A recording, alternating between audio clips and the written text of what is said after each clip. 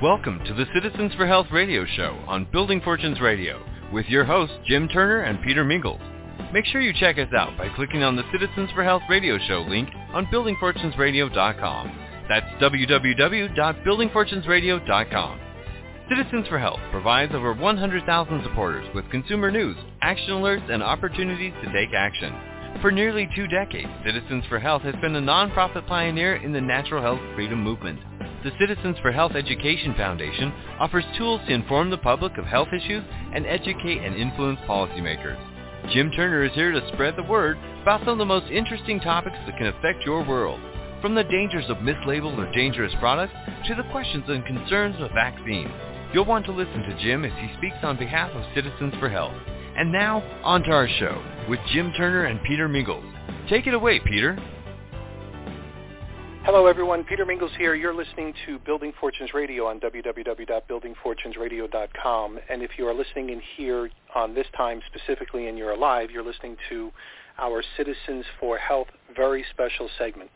There's a segment that we do live at noon on Friday with the Citizens for Health attorney, Jim Turner. And Jim is a really great gentleman who shares a lot of information with a lot of people. He's been doing this for over 40 years, been running Citizens for Health for over the 20 that we referenced over here, and it's always got some really great information, and he has a great way of explaining it so regular people can understand it as well.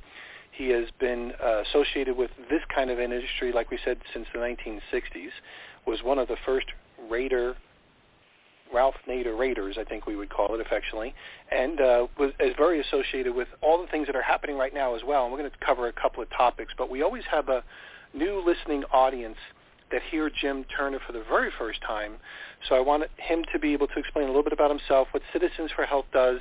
I'm going to tell you to grab a pen and go to citizens.org, citizens, CITIZENS.org, and make sure you sign up for their newsletter so you always get the latest news that's happening across the nation and what's happening in this industry. And I'm going to be quiet and let Jim Turner introduce himself, Citizens for Health, and then we'll get wrapped into this week's training. So go ahead, Jim, over to you. Thanks for being here. Hi, Peter. Thanks. Yes, just a quick thumbnail sketch about Citizens for Health.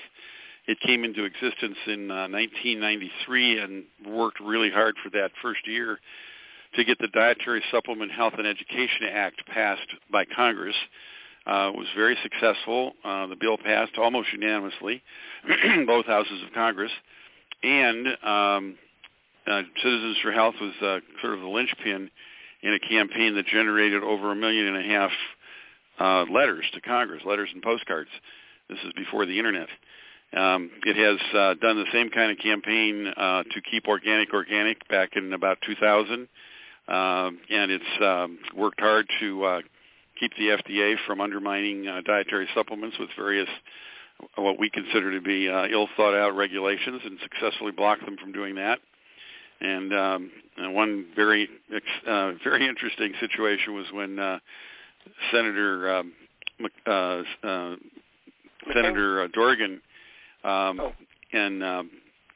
introduced a bill to severely restrict dietary supplements. Senator McCain and Dorgan together was bipartisan, and they had the NFL and the baseball, National Baseball, the basketball league, all the sports folks were supporting creating steroids and other products that were, they claim, we say were polluting dietary supplements. They were going to make them all dietary supplements and restrict dietary supplement access. It was a really, really draconian bill, and it was introduced on February 1st, and by the end of February, the senators had withdrawn it because they'd gotten so much mail against it. It's interesting, McCain's up for re-election again this year, and he was in a re-election at that point, and it looked like his opponent was going to really take it on and push it hard against him. So he backed off under that onslaught. I just put these things out there to give you kind of a feel of what the politics is like when we're dealing with these very hot issues to the public, but which don't really make it very far in the news media. In fact, I'm kind of suspicious that maybe the things that get in the news are there to divert us from real things that are going to affect our lives. So that's my background on Citizens for Health. I started out in this work in 1968, working with Ralph Nader, and I did a study on the FDA called The Chemical Feast, the Nader Report on Food Protection at the FDA, and it had a pretty big shake-up effect on the FDA, and then I've been involved in a whole series of campaigns on FDA stuff ever since then. We started this law firm just after I left Nader, and we've been carrying on those campaigns ever since. The law firm is Swanken & Turner here in Washington. Started in 1973. So, Peter, ask me some questions about what's going on today. Yeah, that's a long time ago. Well, one of the newest things that are happening is that we're going to cover a couple of topics, but one of them is we wanted to complete or continue the conversation we had last week on GMO and GMO labeling. And it's kind of fascinating the contradiction sometimes between, this has to be labeled, this doesn't have to be labeled, these are the claims, these are whatever, and how in the world now there's a lot of legislation going on that companies can not label stuff is somewhat perplexing. I think I was just reading something in one of the news things that Taiwan is basically, forcing everybody, Taiwan is forcing everybody to label their GMO stuff and eliminating some stuff from children's food lunches and things like that. And you wonder why in our country there's the reason to suppress GMO labeling. So can you help clean up what I just said and tell us about what's happening? The interesting situation there on GMO labeling, and there are all kinds of little nooks and crannies in the discussion. So, for example, the FDA does not like GMO because GMO stands for a genetically modified organism, and they claim there are not actually any genetically modified organisms. There are only organisms that are modified by genetic technology. So there's that little side issue going on. But I think the big picture is that the genetically modified product industry, which is basically Monsanto and its allies, has been shoving this stuff down the throat of Americans and the world for years, starting all the way back in the early 1990s. And Europe was the first one to really push back and, in fact, got an apology from the then head of Monsanto for the bad behavior that Monsanto had been displaying in the marketplace by not only denying the labeling, but misrepresenting all kinds of information. And the Europeans just got sick and tired of that. Now it's spreading through other parts of the world. But in the United States, Monsanto and its pals have a lot of money and they can influence elections, and so they have worked really hard, blocked a referendum in California, and in Washington State they were not able to block one in Vermont. It passed in Vermont and actually goes into effect shortly. One of the arguments that Citizens for Health has made all these years on GMOs is that not only are they misleading for consumers and to put the products out without their labels makes it impossible for consumers to express their desires and their choices, but we've also said it's misleading the food industry. And we've worked with the retail food industry, and in fact, Citizens for Health was able to work with the National Trade Association of Supermarkets to get some of its information on GMOs into some of the publicity that they put out. And we've also worked with the manufacturers, and we've worked with the Institute for Responsible Technology, which is the main driving force for labeling of GMOs. And what we've watched happen over the years is that the battle has actually begun to turn against Monsanto. So, for example, they tried to undercut the Vermont law by getting a law passed through Congress that would ban all states from making laws for their own state. And that bill passed the House, but it did not get through the Senate. And it was an interesting situation because there was a lot of push from senators saying, we think it should be labeled. And there ended up being a compromise that was going to it looked like it was going to get through, in which they would be in agreement to put the fact that a product was treated with genetically modifying technologies inside the checkout code box, the universal product code box. And so you would, if you had a reader, you could read and find out whether the food was GMO food or not. But if you didn't have a reader, you couldn't.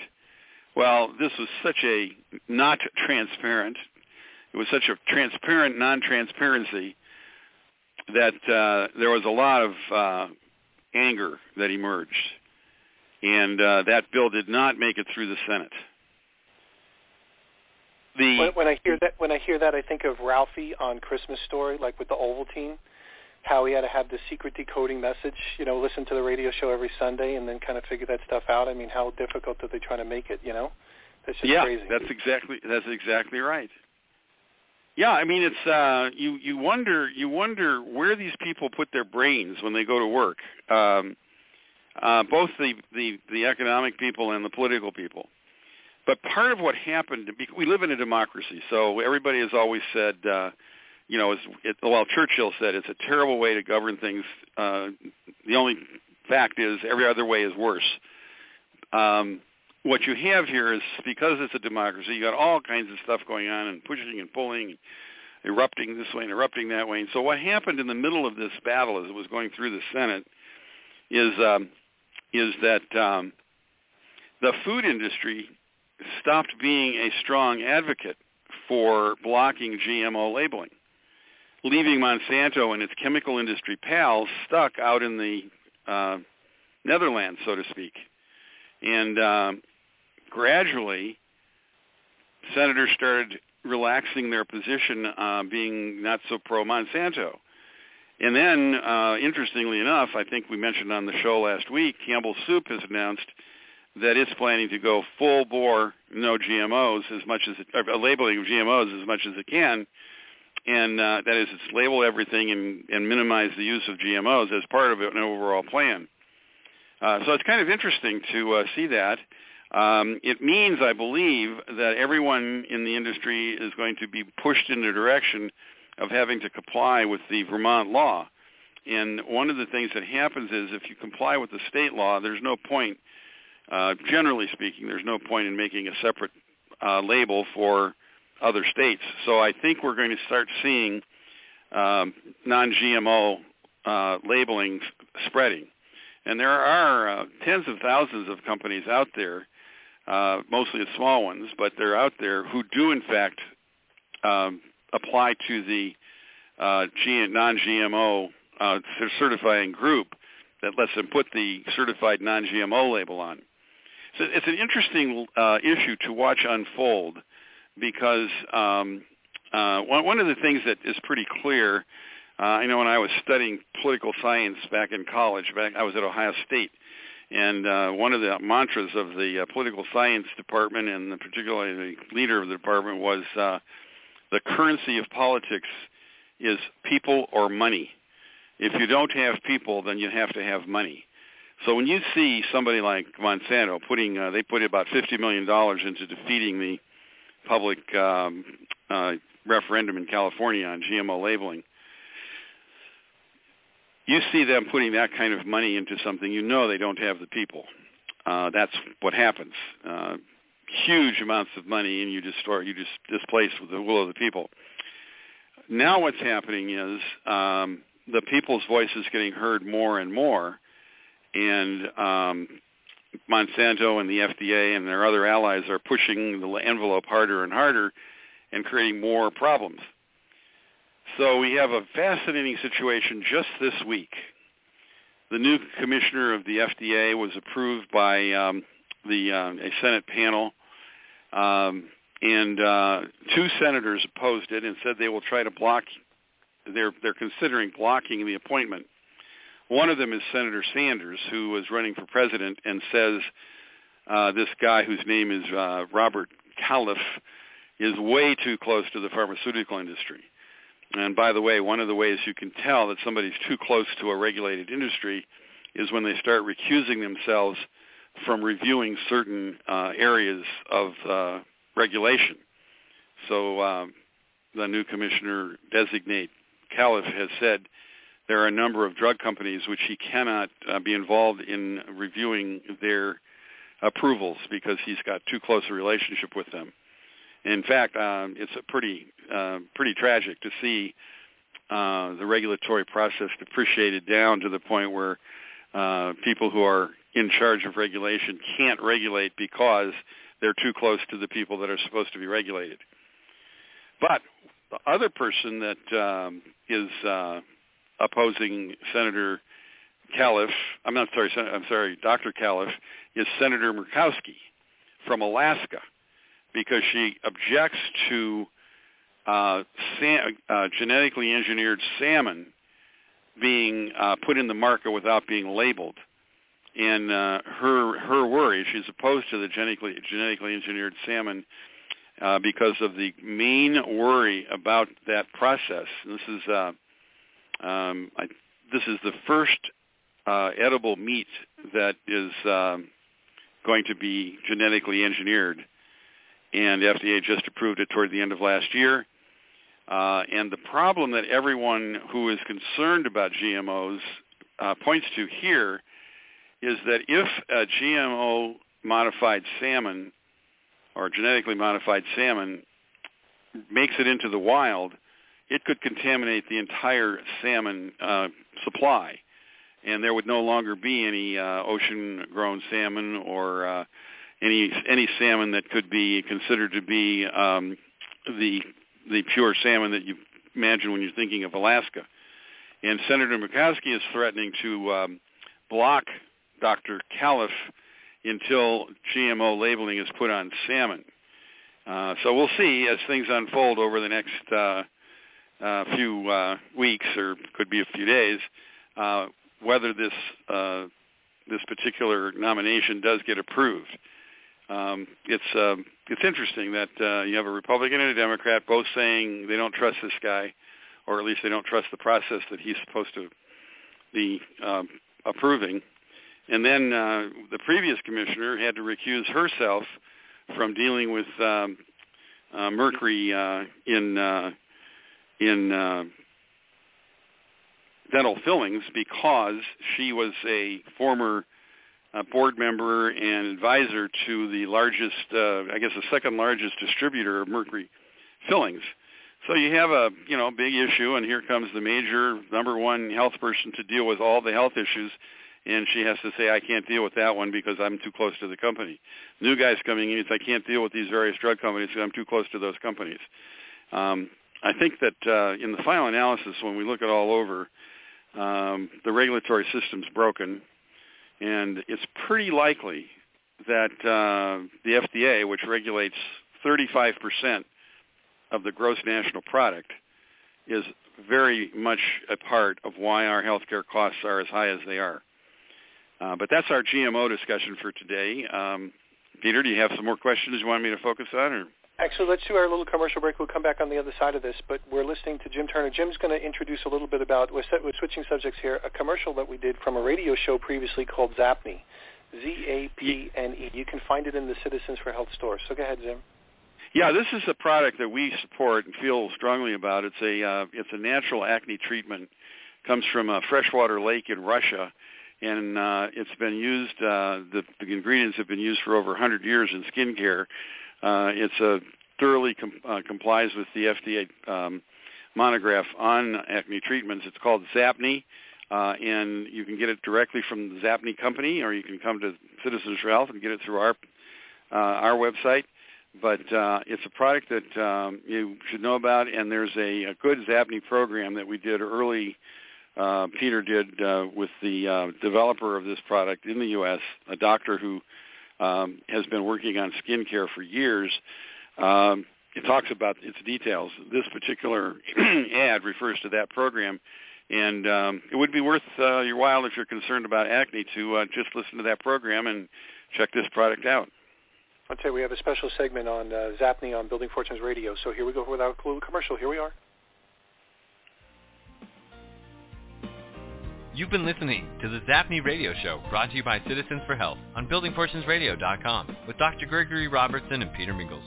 This special segment can be heard again with almost any device by going to buildingfortunesradio.com. That's www.buildingfortunesradio.com. Zapne is the all-natural treatment for acne. This new product, Zapne, is a product anyone with acne can use with great results after only one treatment. It takes only 15 minutes to apply once a week as needed. Zapne is an all-natural alternative to harsh chemicals that are difficult to apply and can be potentially harmful. You can find out more by going to zapne.com. When ordering Zapne, please do it through the Store for Citizens for Health on the website www.citizens.org or through the link on the Zapne Show segment on buildingfortunesradio.com. Dr. Gregory Robertson is here and actively building a sales force to spread the word about Zapne. Visit buildingfortunesradio.com and click on the Zapne Radio Show link to learn more and hear our archived radio shows. Thanks for listening to Zapne Radio. And now back to our show. Okay, we're back. Peter Mingils here with Jim Turner. We're on Building Fortunes Radio. This is our very special Citizens for Health segment. We do this every Friday at noon if you're listening in live. Or you can always go to buildingfortunesradio.com, find the Citizens for Health segment you can listen to and share these with anyone you want to as well. Make sure you go to citizens.org, sign up for the newsletter, because this is where Jim and his organization send out information of stuff that, quite honestly, you probably don't read a lot about. So you'll see the things that they're taking action on and the stuff that they are doing. And, of course, Jim, you said the currency of many things is money and people. And you have both, but we always, there's never a lack of need for more money. So if you're buying something, check out that citizens.org store as it starts to grow as well, and purchase your products from there, because some of the proceeds help fund some of Jim's operations. So, Jim, we kind of talked a lot about GMO stuff. We're going to be running out of time. You had two other topics that you wanted to bring up here. So well, very quickly, it's two things that are going on in the court here in D.C., two FDA decisions. One concerns mercury fillings, and the other concerns a label on soy products that says that they're heart healthy. We're involved in suits challenging the FDA on both of these points, one of them being that there's an enormous amount of evidence that soy products are not heart healthy, and in fact, the European Union has rejected a heart healthy label because of the evidence. The decision was made by FDA back in about 2008 to allow that label, and between then and now, there's been increasing amount of data that unfermented soy is a very potentially very serious problem for at least some members of the population. And we believe that it's improper for the FDA to have put a heart-healthy label on soy, and we're involved with we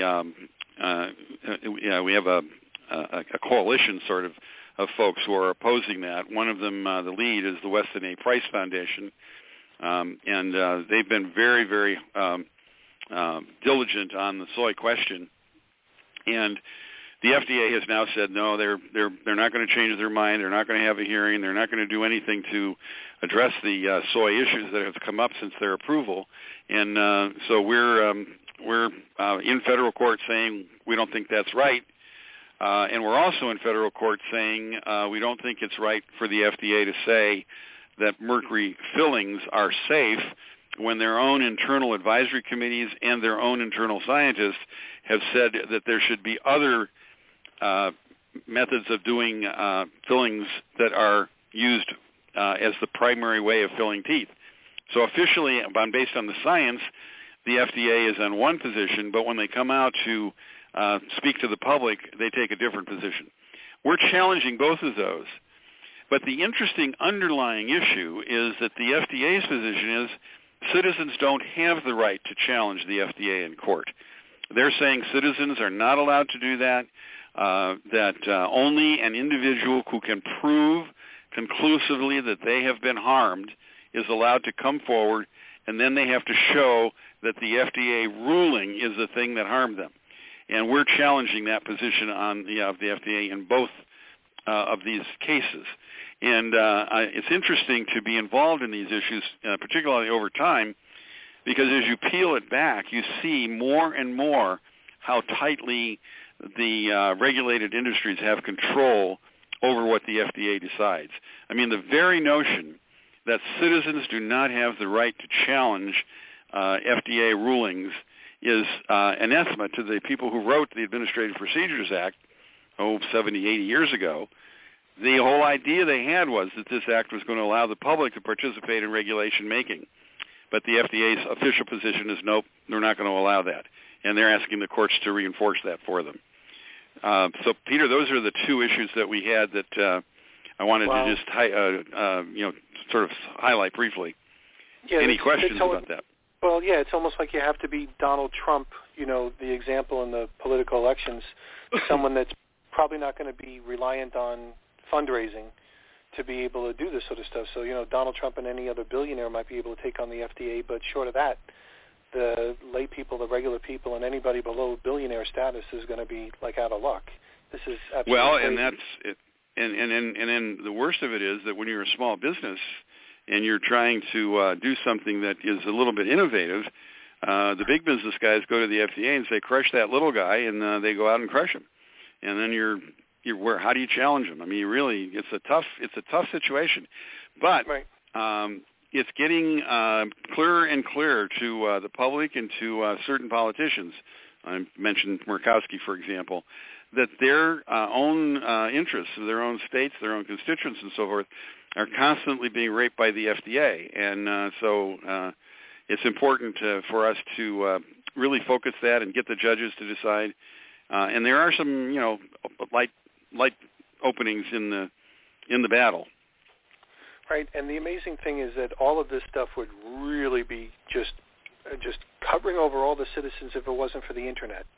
The Internet has probably been the greatest tool, I think, that's out there for awareness. Now, it's a great misinformation tool as well, but at least it's bringing up the issues. So it's kind of like the Donald Trump of the world. I don't want to endorse Donald Trump, but in the example of him doing the things that he's doing, like even though he's really sloppy and maybe not even very smart sometimes in the things that he says, at least he's bringing up those issues, and the Internet is bringing up these issues. So if you go to the Internet and you type in like GMOS, or you go in there and type in Monsanto, you'll get a whole bunch of different views. Some of them are right, most of them are kind of weird. But the reality is that, Jim, if it wasn't for the Internet, no one would know any of this stuff would be going on. We'd just be happily going around our lives, if you will. The Internet is just completely opening things up. But remember, radio opens things up when it came on the land too, and right. Before that, the telegraph. I mean, it's very interesting. These as we improve, as we speed up and make richer the communicating tools, we discover more and more of this chicanery that's going on just outside the light of the media, let's say. And right now. This Internet stuff is very fascinating, and it's also one has to be careful about arguing what is good and bad information on the Internet, because some things that seem totally weird and unsupportable the first time you read them, if you go and dig in it yourself, you think, holy cow, this is right. I can't believe that this is what's happened. Right. So, and I think it's going to heat up over time, and I do think the Internet's making a big difference in these battles on food. It is definitely making a big difference and a lot of awareness, because I wouldn't have been able to do a lot of the research or seen a lot of the things, and then you have to kind of just have the wisdom to kind of try to figure it out. And unfortunately, we're all dealing with that, certain level of not really sure what's going on. So even more reasons why you want to donate and do the different things to organizations like Citizens for Health, because I could use my money to help Jim, who's really into doing the research, get the word done and the stuff. So I'm aware, but my money can actually do some speaking for me as well. So true. By the way, let me mention. It just occurred to me that I saw a movie 2 nights ago. It was the Washington showing, and it's going to be coming out in February around the country. It's called Stink, S-T-I-N-K, Stink. Mm-hmm. It's about fragrances that are used in our cleaning products and hundreds of products. It's an extremely good movie about what's going on in the chemicals that are in our households. It gets some into food a little bit, but mostly it's about cleaning products, and it's a very, very interesting and moving story. Stink. Watch for it, and I'll probably talk about it again on one of our other programs. Okay, perfect. Well, we're going to call it a radio show. We're almost out of time. Jim, thanks for being here. Go to citizens.org. I'm not going to play our commercial because we'll run out of time. But, Jim, thanks for being here, and we're going to catch you next week. Thanks a lot, Peter. Thank you, and I look forward to next week. Yep, and bye for now. Thanks. Bye.